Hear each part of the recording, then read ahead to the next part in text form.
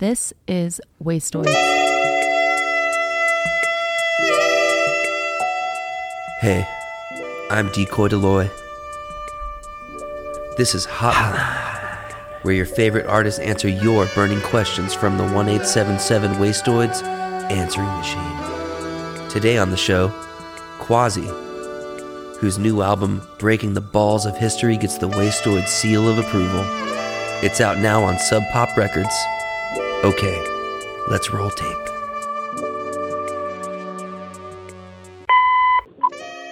Hey, Janet and Sam. I was calling concerning the record name, Breaking the Balls of History. I was wondering what that references and how can we help. And with that, I wish you both a shoot hoop hoop, get it to you two. Have a good day, night, bye.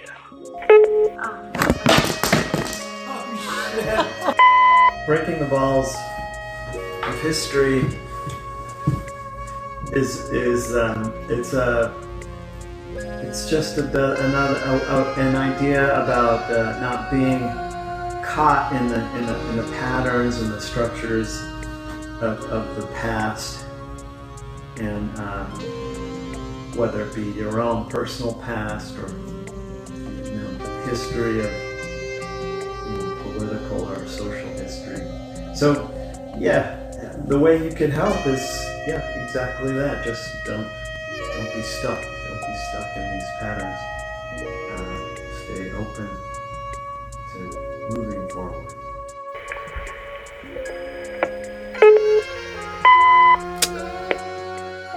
Hi, Sam. Hi, Janet. I just wanted to say the video for Doom Scrollers is amazing and beautiful in its own way, and it makes me feel certain things. I don't know why. Visually, it's a masterpiece, and sonically, it's absolutely delightful.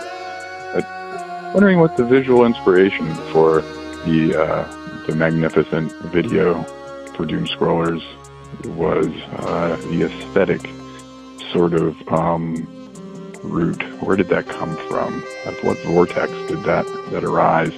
Anyhow, I love the new album, and I love that song and the video, and caught you in SF, and it was a fantastic show, and keep on keeping on. Be well. Thanks for asking about the Doom Scrollers video. It was directed by B.A. Mealy. Pardon me if that pronunciation isn't right. An incredible video director who works a lot with green screen, which I feel like came in very handy for everyone who worked with her during the pandemic, because you could do these long distance collaborations. So we thought that would be great for us, and we liked her work and worked with her on the Hitmakers video that she did. I thought was super cool. So the initial inspiration was Charlie and the Chocolate Factory, kind of the boat ride down the Chocolate River, and also Altered States were the two main visual inspirations. And then Sam and I did some green screen in Portland, at my sister's house actually, and BA sent us some suggestions for shots, and then we kind of added our own ideas, and Sam came up with the idea of the truck, and we filmed that, behind Sam's house, and I don't know, it was like a real collaboration, but the incredible visuals were BA's invention, and we were extremely happy with how it turned out.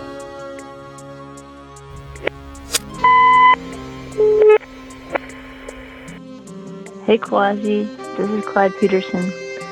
I'm just calling you from up north near the Canadian border, and I was wondering if you would answer the following question. I'm kind of curious to know, Sam and Janet, what your fantasy universes would entail. Like if you could just step off the planet and live in a fantasy universe, like what would it look like? What would it smell like? What would it sound like? Maybe it is on this planet. I don't know. Just kind of curious if time and space wasn't an issue, or like financial worries weren't an issue. Like what would your world look like? Have a great day. My fantasy universe would be completely empty. There would be no people, no sun, no moon, no earth, nothing. Not even me. That'd be my fantasy.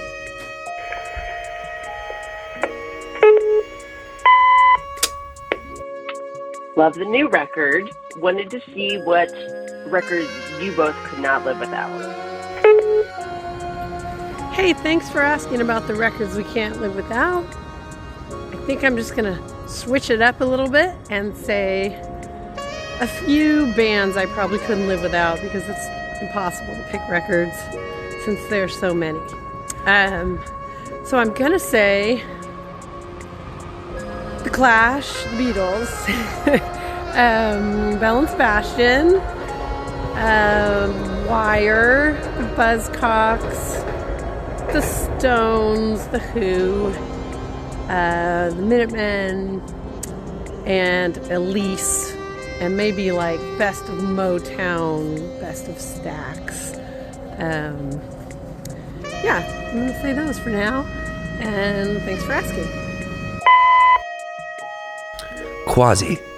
For more podcasts and videos, visit wastoids.com and follow us on YouTube and Instagram, not Twitter.